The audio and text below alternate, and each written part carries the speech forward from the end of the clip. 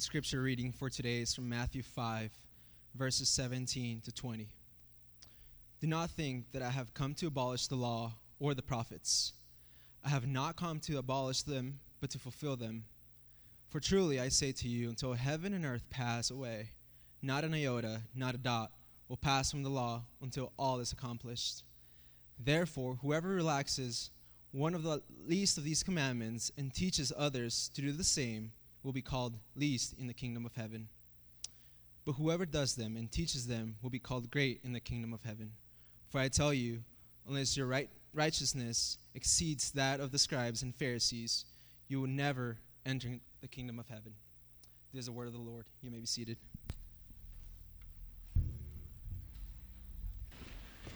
All right, thank you, David. Good morning. It's great to see you all here this morning. My name is Dave. I'm the lead pastor here at Redemption Church Tucson, and it's just again good to be here with everyone this morning. And just by way of introduction, if you're new or you've never heard me preach before, I have a stutter, so I just want to make sure that you all know what that is. If it kind of comes in and out as we go. It has nothing to do with the fact that I stayed up to watch the end of the U of A game last night and got like 4 hours of sleep to make sure we didn't snatch defeat from the clutches of victory as we've done before. So thankfully worked out okay. But let me just kind of say this morning where we are here. I'm in a little bit of a weird place, this morning personally for a number of reasons. One is what we talk about a lot in the scriptures. We see this reality of where we live right now today is in what's referred to as the now and not yet. It's this reality that we see God's faithfulness and His goodness, and then simultaneously we see in a lot of ways evidences all around us in our own lives, in our own families sometimes, and certainly on a day like this, September 11th, in the world around us, we see evidence that things are not the way they're supposed to be. That the good news of Jesus' kingdom, which we're going to talk a lot about hopefully always, but specifically today and throughout the Sermon on the Mount, that's kind of the big idea, is Jesus coming in and saying, hey, my kingdom is here. It's among you. It's at hand. And yet there's this reality still where He says, but there's more to come.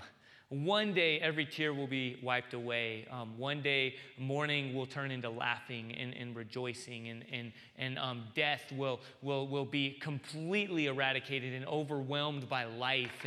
And so today we live in a tension of that. Even September 11th is a day I saw somebody wrote kind of a reflection this morning about simultaneously we saw selfishness in perhaps its greatest display ever. And you saw evil and terror and the opposite of loving your neighbor, right though almost immediately followed by selflessness and loving your neighbor. And God's creation, his image of God. That's the Imago Dei. When God created man, He said, let us make man in our image. In the image of God, He made us, you and me, to reflect Him in every way. And you saw that on display. You see that in public servants. We have a number of police officers and firefighters and different people in the military, people laying their lives down, running toward death and toward the flames. And then you also, again, you see the distortion of the image of God on display, the opposite of loving your neighbor. And then again on a day like today where we remember, someone actually texted me and joked me like, wow, man, you guys picked a great day to celebrate your anniversary, didn't think that one through. It was 2 years ago, it wasn't on the same day. It was, it's always going to be the day or the week after Labor Day. That's kind of when we launched. And it is a time though right now where we celebrate. Just for sake of show of hands, how many of you were here on that first Sunday here? Man, it's crazy just looking around and seeing again just God's faithfulness, His favor. 2 weeks ago, I talked about we in a couple weeks here likely we're going to need to. We're opening up the balconies and we'll have we have different college groups out of town here and there right now, but it's been crazy to see that in July and August have been our biggest ever attendances, and that's bigger than Easter. That's not normal, and we've just seen God's faithfulness, and we don't necessarily focus focus or, celebrate like numbers and where are we at and all this stuff and what's the next landmark, but we celebrate like that's people. That's changed lives. That's been marriages that would be broken apart that are still not perfect, but growing and seeing the gospel define and inform what would otherwise be hopeless. And we live in this just this place of tension. This morning, I've been in the same place where I've been thinking, I just saw a gal this morning who works in full-time hospice care as a hospice nurse, and this week has been weird for me in all the more reasons. I've spent the last number of days right next to the bed of a woman who was kind of like a second mom to me. I like slept on their couch for like day. I was that guy. I was that neighbor. Like days at a time, eat all their food, go to all their events, and they just really brought me in and brought me under their wing. And she owns a gym, is this really healthy woman in her early 60s and had a brain hemorrhage and is likely gonna pass away in the next couple of days. And I got to pray with her and her family, not a Christian home, not a Christian family, and yet I was like, man, God, you're faithful. I never knew how I would enter in and get to share the gospel with this family. And here I got to pray with them all around her bed yesterday, and yet obviously there's still tears with that, and that's really where we are. And it's kind of appropriate that's where we find ourselves this morning, because that's where we are in what Jesus is talking about. He's bringing a reality into our distorted version of life that just doesn't fit neatly and cleanly. That's not pretty. That doesn't make sense. And you see that all the more today as we get into it. It's like people are trying to make sense of what Jesus is saying. It's like that where does that fit? That doesn't fit my paradigm. It doesn't fit my categories, Jesus. And that's what we're going to get into today. So I pray that we stay in this dissonance a little bit here together, that we celebrate, we look forward to eating, food and seeing, like our kids ministry is like quadrupled, and we'll see kids running around and eating cupcakes and whatever, and we see God's faithfulness and we celebrate that together, and then we also, acknowledge brokenness and sin. And so with that, I'm going to pray, ask Jesus to continue to inform our time to now as we get into the Word, into His sermon, where He's preaching and speaking, and we are shaped. I believe, I'll just show you all my cards on the front. I believe that we can't leave here unchanged. That when we hear God's word and we come before Him, He does something. And so for those of you who are here who are not Christians or who've never put your faith in Jesus and who wonder what this whole Christianity is all about, my prayer and my belief is that He'll do something today in our time to reveal Himself to us. So with that, let's pray, ask Him to lead us. Let's celebrate His faithfulness and also simultaneously acknowledge the brokenness in our world. Let's pray. Lord, I do come before You. I thank You for the freedom to not have to have it all together. My sermon was pretty well polished and cleaned up and all perfect and ready to go, but that's just not where I am. And the reality is that's not where we are as a people.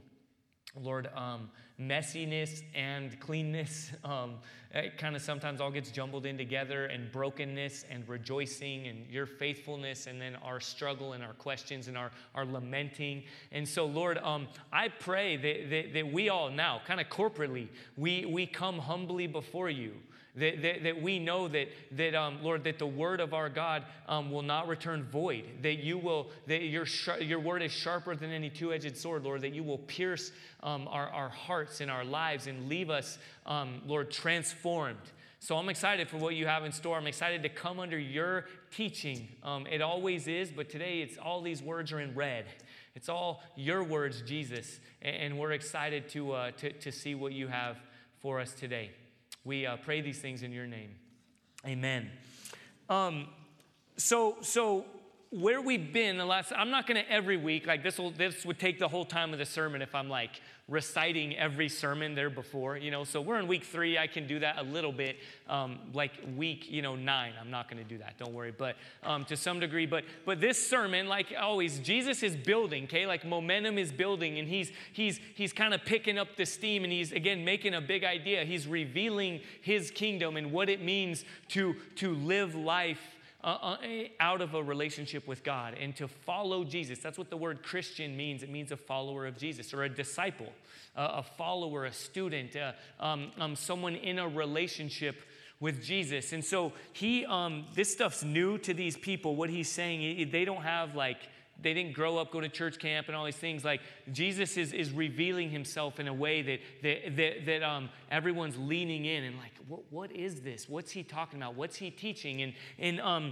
And so we saw in the first week that he's preaching radical stuff, that Jesus comes and he says, I'm coming to bring real life transformation that shows up in your everyday life. Like this isn't just sprinkle a little bit of Jesus into your life and keep going on. And, it is the NFL Sunday kickoff today. So, let's just fit, I don't know how church quite fits into all that, but I'm going to make it work. And, that's how we tend in kind of American Western world. Like we kind of have this version of Christianity that just fits really neatly and nicely and into all our lives and all this stuff. And Jesus is coming saying, no, I'm bringing a real transformation that is going to be, that you can't just kind of turn on and off. It shows up in your everyday life. And then last week, we saw Jesus talk about salt and light. And he says, those people who I've transformed individually and communally will live their lives in such a way that they will magnify and reflect the light of God and live as a preserving agent in a dark and decaying world.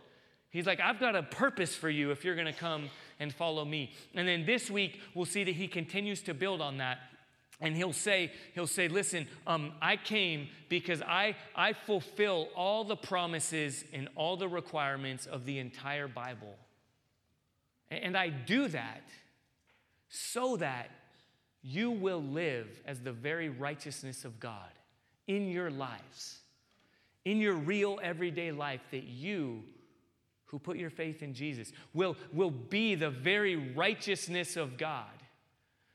And it's important for their time and for our time as well, perhaps maybe even more for us, because people wanted to hear Jesus and we're like, okay, this is all new. Everything that came before, I'm going to just make Jesus like, I'm going to do it my way, however I think he best fits. I'm going to kind of just fit him in. And then even in their day, they're like, okay, I don't know what all this has to do with what we would call the Old Testament, what they knew as just the Bible. Or what Jesus refers to, what does he say? He says, I do not think I have come to abolish the law or the prophets. That's the Bible. That's the whole Bible. That's, again, what we would consider the Old Testament, okay? That's basically like this, okay? That's like the first, 2/3 of the Bible. That was all called the law and the prophets. And Jesus is saying, I didn't come to abolish that. I came to fulfill it. And that was really important for the people of their day, because some were like, whoa, this sounds a little different. So are you just scrapping everything that went before and now you just start with Jesus and you don't need to know any of the context and, okay, just kind of throw all that out? And Jesus is like, no. And the same is true for you and me today. Because what we tend to do is we have a watered down Bible that we just kind of dismiss a lot of this stuff, and we think Jesus is just a bunch of little kind of advice, some here and there, some tips, some different things. It's kind of, and we don't see how it all threads together. And when you have a watered down Bible, hear me, you have a watered down Jesus, and then from there you have a watered down understanding of what it means to follow him. In fact, there's a quote that it's kind of appropriate. This is what I actually shared this our very first Sunday when we launched here. Some of you guys, if you don't remember this, there was no air on, okay? I know that's happened within the last couple months here, but it was crazy. We had doors open. We didn't have lights out, and none of this stuff. We were in a high school cafeteria, sweating it out together. But I shared this quote, and I've done it a few times here and there, and I probably will again and again, because it's incredibly helpful in shaping. Because this quote reminds us of the importance of the whole story of God. Author Mike Goheen says this: the biblical story of redemption is a narrative. Many of us have read the Bible as if it were merely a mosaic of little theological bits. Theological bits, moral bits, historical critical bits, sermon bits, devotional bits. But when we read the Bible in such a fragmented way, we ignore its divine author's intention to shape our lives through its story. All human communities live out of some story that provides a direction to their lives. If we allow the Bible to become fragments, it is in danger of being absorbed into whatever other story is shaping our culture. Let me pause there for a minute. There are other stories shaping our culture. Consumerism, sensuality, all idolatry means replacing God with something else that we center our lives around. Our work, our family, even good things, okay? Our appreciation for our country and our freedoms, even on a day like this, we then replace with nationalism, and it becomes, my country is my God. And so I don't do the hard work of thinking through, how do I love my neighbor? How do I love my enemy? Which we'll get to in a couple weeks here as Jesus talks about that. How do I love these people? I'm not even going to deal with that. I'm not even going to surrender that to God because I look through this lens. Whatever kind of idolatry we want to insert, okay, that's another story defining our lives. And hear me, you and I are absolutely vulnerable to being defined by every other story imaginable. A story that says, listen, this is the good life. This is the right life. This is the honorable life. This is what it means to be a flourishing human being. And if it's taken out of the story of God, then it's an idolatrous story. It's a fragmented story. It's a broken story. And he continues on. He says, it will thus cease to shape our lives as it should. Hence, the unity of Scripture is not a minor matter. A fragmented Bible may actually produce theologically orthodox, morally upright, warmly pious idol worshipers.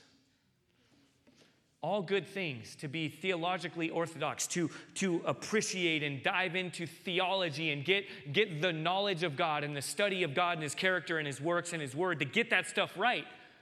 But if we don't submit ourselves to the whole story from beginning to end and the author's intent, the divine author's intent, then we're in incredible danger. And the same was true for the audience that's hearing this on the hillside.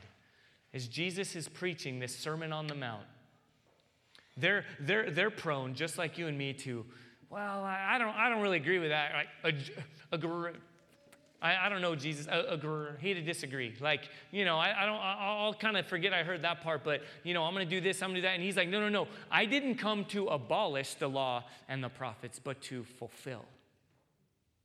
That's Jesus is dropping bombs here, okay? And we'll get into this more. There are a couple bombs in this case, and some of you don't know that vernacular kind of, right? Like he's saying things that you would absolutely like catch your attention, okay? That's what dropping bombs means. Just education. I love you. I'm here to help.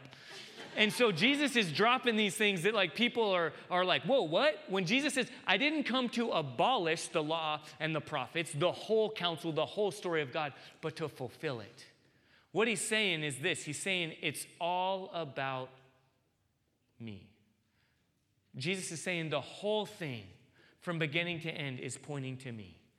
Okay, that the story of God, we did a whole sermon series on this, creation, fall, redemption, restoration. Almost every Sunday I walk through that in some form, in some fashion, because that is the true story of the universe. Okay, God, the author, the one who said, let there be light, is writing a story. The Bible is the story of God, is God telling His plans and His purposes and what He's doing. And so when Jesus is speaking these words, He too is calling the people, listen, the story of God is all about Jesus. When God created you and me and humanity and everything, He had a purpose and a plan. And then the fall, the rebellion, beginning in Genesis chapter 3, we see that come in where humanity and you and I individually and corporately said, no thanks, God. I'll do it my way. I'll do it my own thing. I don't want my identity and my purpose to come from you. I don't want you to be the author and the hero of the story. In fact, I'm going to hijack your story and make it all about me.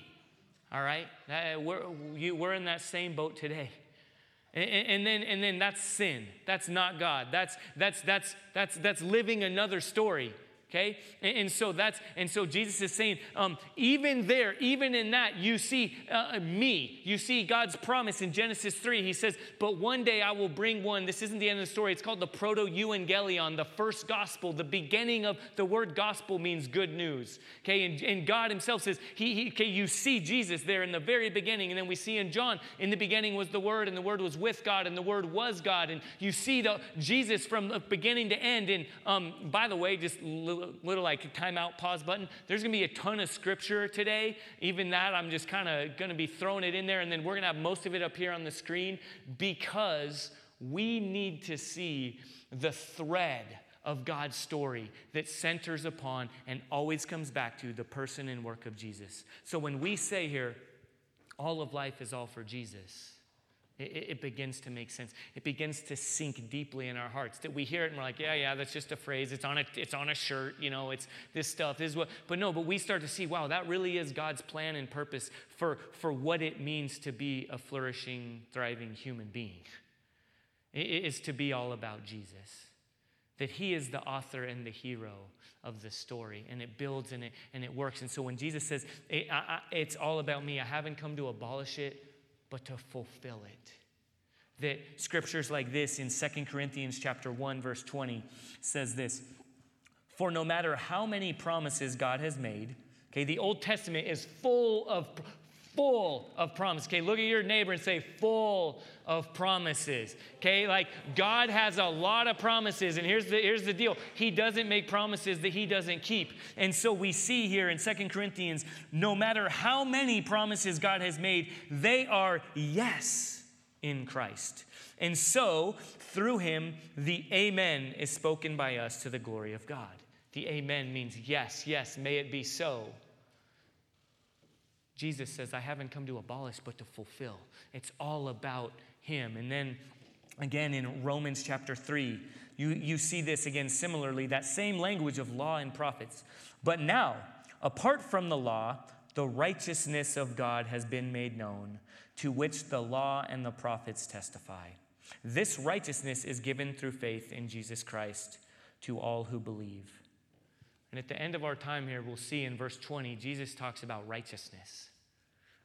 Because this sermon, this 3 little short verses that we're in this morning, set the tone and kind of illuminate life-shaping truths in God's scripture. In fact, if you're taking notes, those of you that do have the little Sermon on the Mount notebook or things like that, you can see that actually the first 16 verses, okay, where we've been the last 2 weeks, are the introduction to the Sermon on the Mount. Okay, like theologians agree, everyone, like Bible scholars agree, that was the beginning. That was Jesus setting the stage for the whole rest of the sermon, all the way up until chapter 7, where it will change gears and he'll kind of bring in the conclusion of it, the very end of chapter 7. But all the way up there has been the body of the sermon is beginning right now. It's beginning in verse 17. Jesus kind of gave the introduction, again, blew people's minds, talked about this counterintuitive kingdom that he's bringing. And now he's bringing people to a crossroads.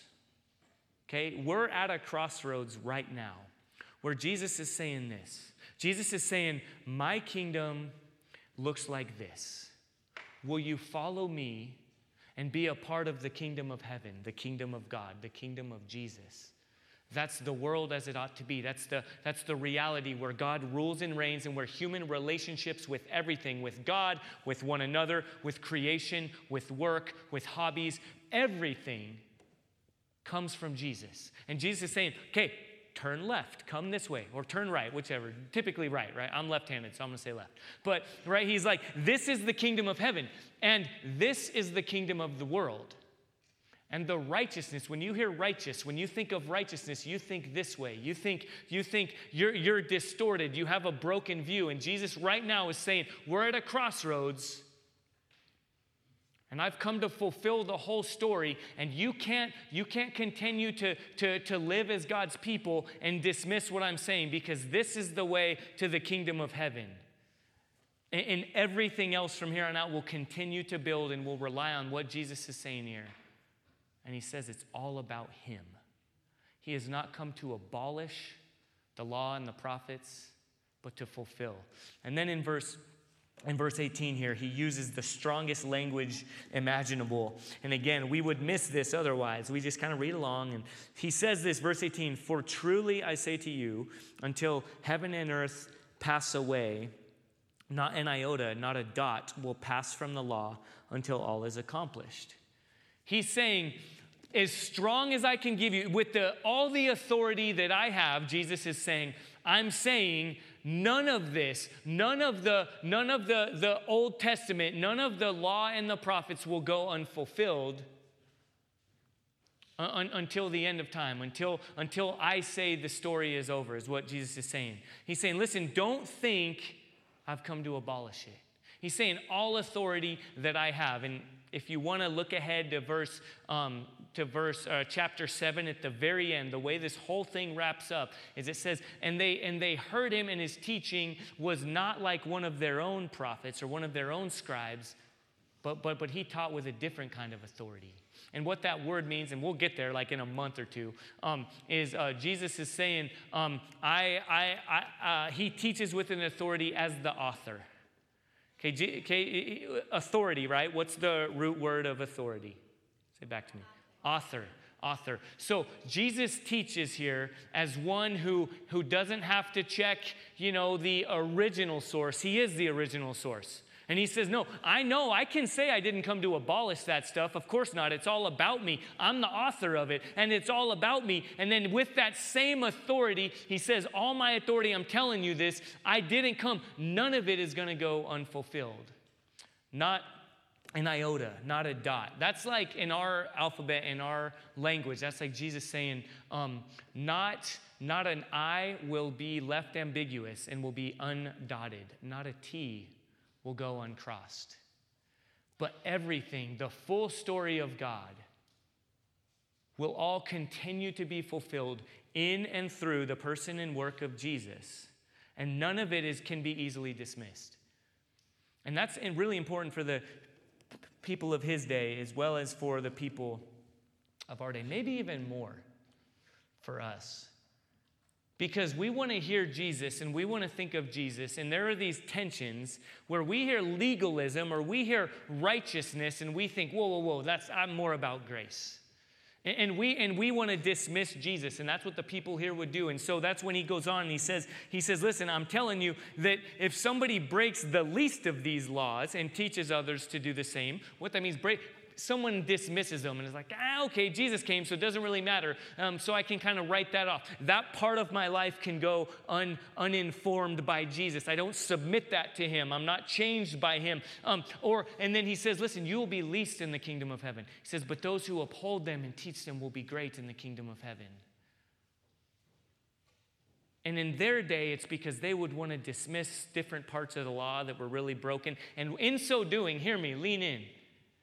It's because what he's saying, listen, if you miss any of that, if you water down any of that, then you miss Jesus. Then you miss the impact and the work and the good news that he has come to bring. And for you and me today, I think we're prone to think of Jesus as, okay, now there's grace, there's Jesus. So how I live my life, it doesn't really matter. Righteousness, I'm more about grace. Grace means undeserved favor. We tend to think that. We tend to think of Jesus as this. We tend to think of Jesus as up, down, left, right, A, B, start. How many of you know what I'm talking about right now? Yes, that's the contra code, okay? That's it. I know we have a young crowd here, but that is the original, the OG Nintendo. This game Contra you'd be playing. It was really hard to get past like the next level. It was really hard to get, you're fighting aliens and all this stuff. And then though, once it became known, oh, that code. Once I got that, once I do up, down, left, right, A, B, start, or B-A actually. Sorry, I got it mixed up. It's very important. B-A, start, and you had to hold them both together and then push start. Once I get that, you get 30 lives, which was like unlimited lives. And the way you went about the game now is you're like, yeah, it doesn't really matter. I can be crazy. I can go in. I can do this because I've got this whole different thing now. I've got this asterisk, and I can just go on and do whatever I want, and it doesn't really matter. I'll just kind of win in the end. And that's what we're prone to do with coming before Jesus. So we miss this radical kingdom that he's talking about. This, where he says, I fulfill it all, beginning to end. Where he says, I want to speak into your whole life. Where he says, come and put your trust in him in such a way that you will be so transformed, that your life will then be so transformed. And so we need to hear that this next part is this last verse here that he preaches here, verse 20. Or this last part right now, again, you can't ignore. He says, for I tell you, unless your righteousness exceeds that of the scribes and the Pharisees, you will never enter the kingdom of heaven.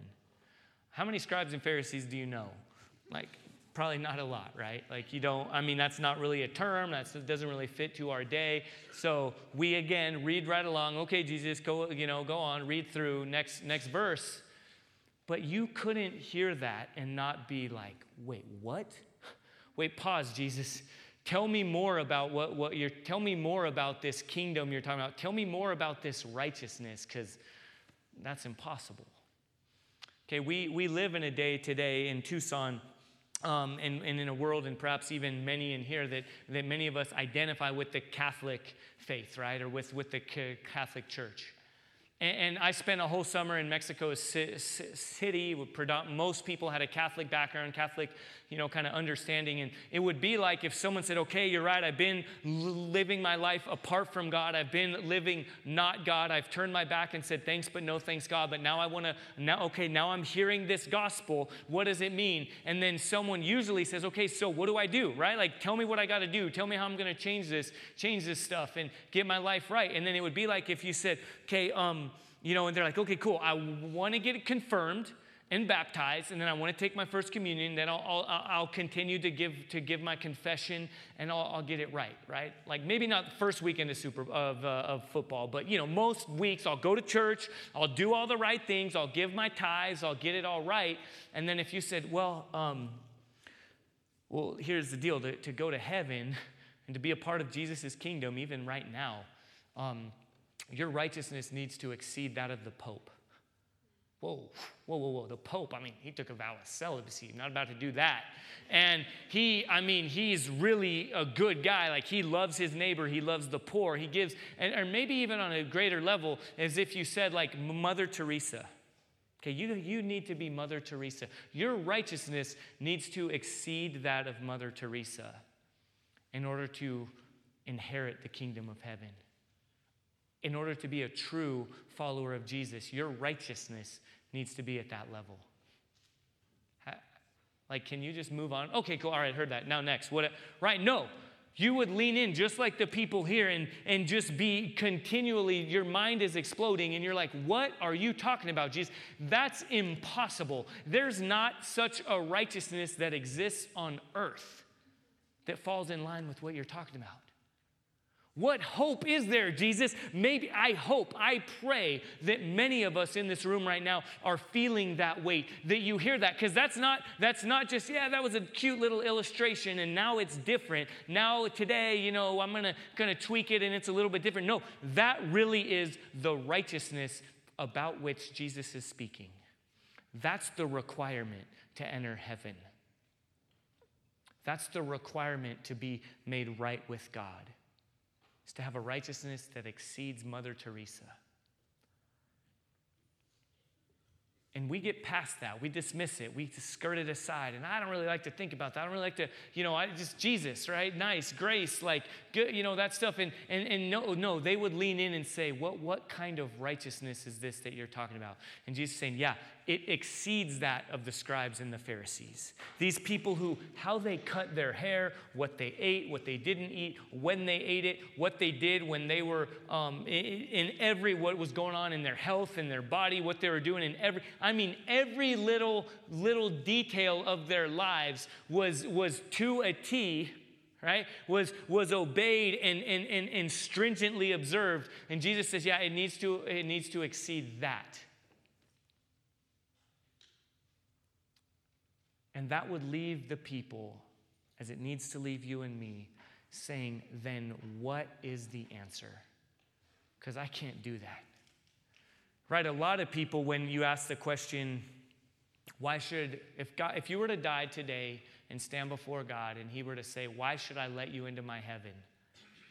A lot of people would say something along the lines of, well, I'm a pretty good person. I do the best I can. I'm not like that guy. What a lot of people say is, I've never killed anyone. Congratulations. Like, that's what's going to happen. God's like, hey, high five. Didn't murder. Good work. Come on in.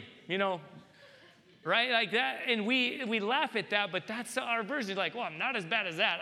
I'm better. The good has outweighed the bad. And I wonder by whose definition that's true or not. Right? But that's the way we go about it. And Jesus saying, no. A righteousness that is spotless, that is without blemish.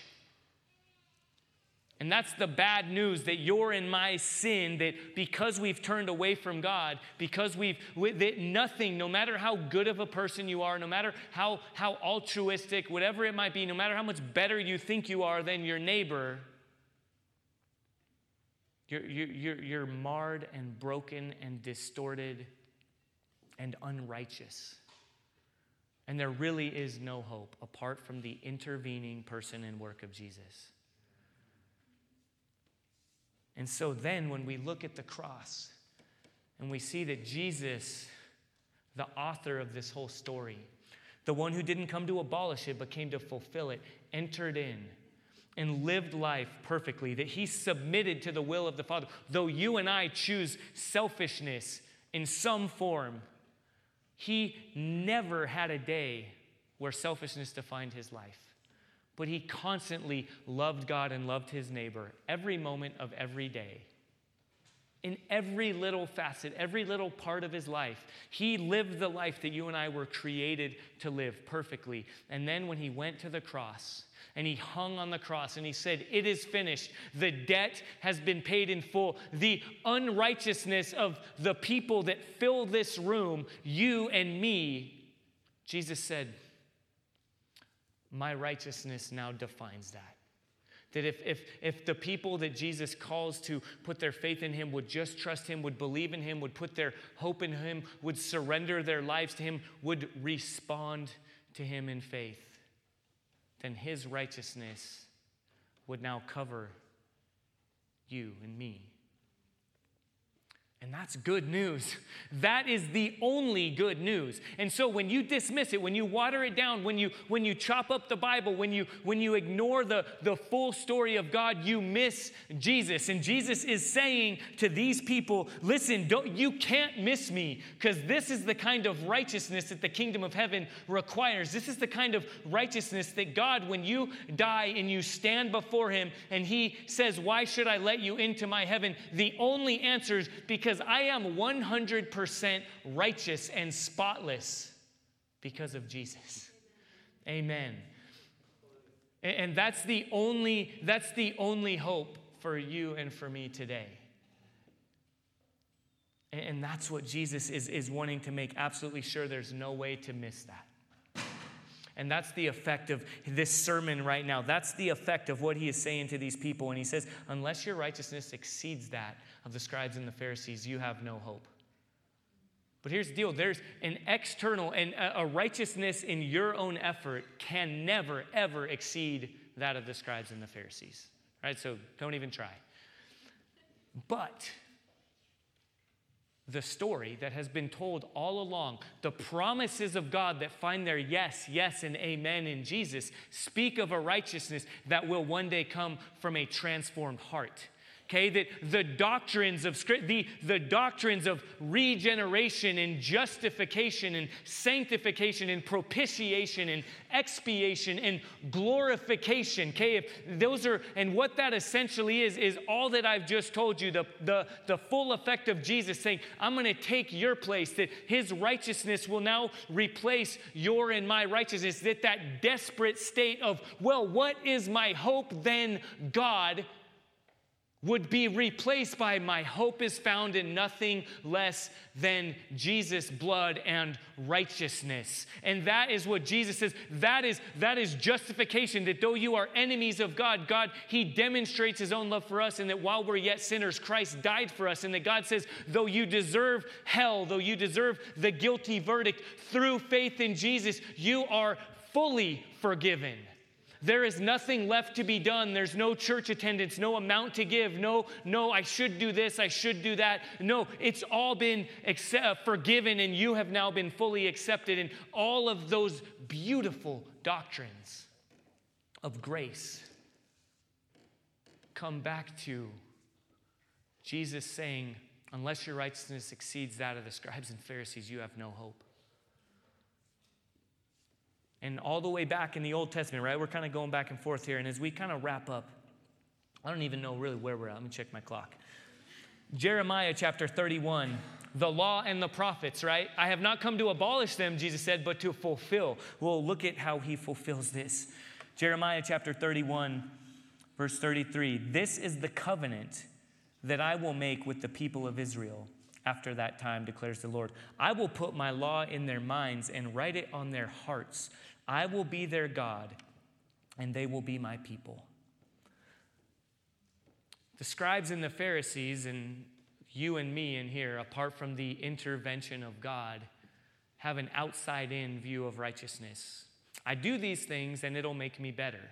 If I do this, then I have a kind of a transactional relationship with God, a transactional relationship with others. The good things I do, right, outweigh the bad and this and that. And it's like, no, that righteousness won't get you anywhere. Okay, that unless it exists, the scribes and the Pharisees have been trying that, and it doesn't work for them even. So you need an inside-out righteousness. Come on. Okay, that regeneration I mentioned earlier, that's some of you have heard the phrase, and those of us who grew up in a more charismatic kind of churches, right? You hear born again, right? Like you got to be born again. Like come forward, we're going to get born again in here today. And what that means, that's regeneration. That's a new heart. That's my heart is dead, that sin, when I turn my back on God and I live my life apart from him, I am dead. Not, I've never killed anyone. I've tried to do better. I'm better than him. I do. No, dead. Okay, dead is dead, right? There's no different versions of it, right? Dead is dead, and that is you and me apart from Jesus. But the good news, he says, no, I will come and make dead hearts alive. That's what Jeremiah 31 promised hundreds and hundreds of years before Jesus would come. He fulfills it. It's whispering his name.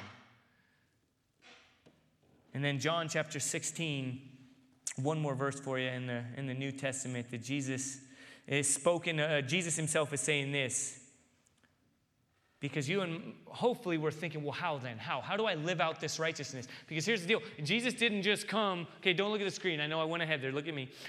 Jesus didn't just come to say, like, to save you from hell and then be like, good luck. Okay, go ahead now, do your Bible study, do all the right things, get it right. Man, sometimes in church, I don't know if you, but this stuff is confusing, and you start hearing, hey, that's great, right? You trusted Jesus, you did the altar call, you came forward, you prayed to receive Christ. Now, here's what you got to do, okay? Boom, boom, boom, boom. You got to do all these things, and then you're going to, that's the righteousness, right? But as one man famously said, the gospel, the good news of Jesus is his grace. Okay, that God's undeserved favor through faith alone, by grace alone, in Jesus Christ alone, is not just the beginning. That's not God beginning the process and then you take it from here and come back to me once you really screw it up every once in a while. No, it's the gospel is not the ABCs of this radical, transformational Christian life that Jesus is talking about here, it's the A to Z. It's beginning to end. You never get away from the gospel. So how do we do it then? We have a nanosecond capacity to live this righteous life that God has called us to, apart from his grace, most clearly displayed through him sending Jesus, who then says this, John 16:7. All right, now you can look. Nevertheless, I tell you the truth, it is to your advantage that I go away. How's it better that Jesus would ascend once he rose from the dead? Once he died on the cross, rose from the dead, how's it better that he would be like, all right, bye. You'll see me when I come back to finally bring restoration, okay, one day, but it's actually better for you that I go. Well, this is why. He says, for if I do not go away, the helper will not come to you. But if I go, I will send him to you. God the Holy Spirit, God the Father sent God the Son to accomplish this work of reconciliation, of righteousness, and then to live the life of righteousness that he has now won you and me into. Okay, again, hear me. If you put your faith in Jesus, it's not just he saved you from hell, and then you just kind of do the best you can until you finally, go to heaven one day. No, he saved you and me for something. Again, when we don't have a fragmented Bible and we see the full story of God, we see from beginning to end, from Genesis to Revelation, that God created us with a purpose. And then Jesus says, and I've come to restore that purpose. Outside of the cross and the resurrection, what's referred to as the Christ event, that's the climactic event of all history. Outside of that, there is no now living a life of righteousness. But hear me, Jesus didn't just come and say, all right, now that's done. Now just kind of sit there or bury your head in a book and don't live your life for God's glory and the good of others. No, he says that the righteous life that Jesus has now called you and me into can be lived out by the power of God the Holy Spirit. The inside-out righteousness that Jesus brings. Through his already finished work on the cross, through his victorious resurrection from the dead, and through his sending of God the Holy Spirit, Jesus fulfilled all the promises and all the requirements of the entire Bible so that you and me, through faith in him, empowered by God the Holy Spirit, indwelling a transformed new heart, can live every day as the very righteousness of God. That's why you're here. Okay, if you're wondering, why do I live? What's the meaning? What's the purpose? That's it. To live as the very righteousness of God in everyday life. And now as we close and we reflect, we're meant to be in the place that we're at right now. This kind of dissonance, this tension, perhaps simultaneously convicted and encouraged, wondering and calling out, where is this hope going to come from? And then hopefully instantly looking and seeing, from Jesus, who's already done it. And then perhaps wondering, man, I have thought that Jesus came and just kind of saved me and just left me there. But no, he's called me to something more.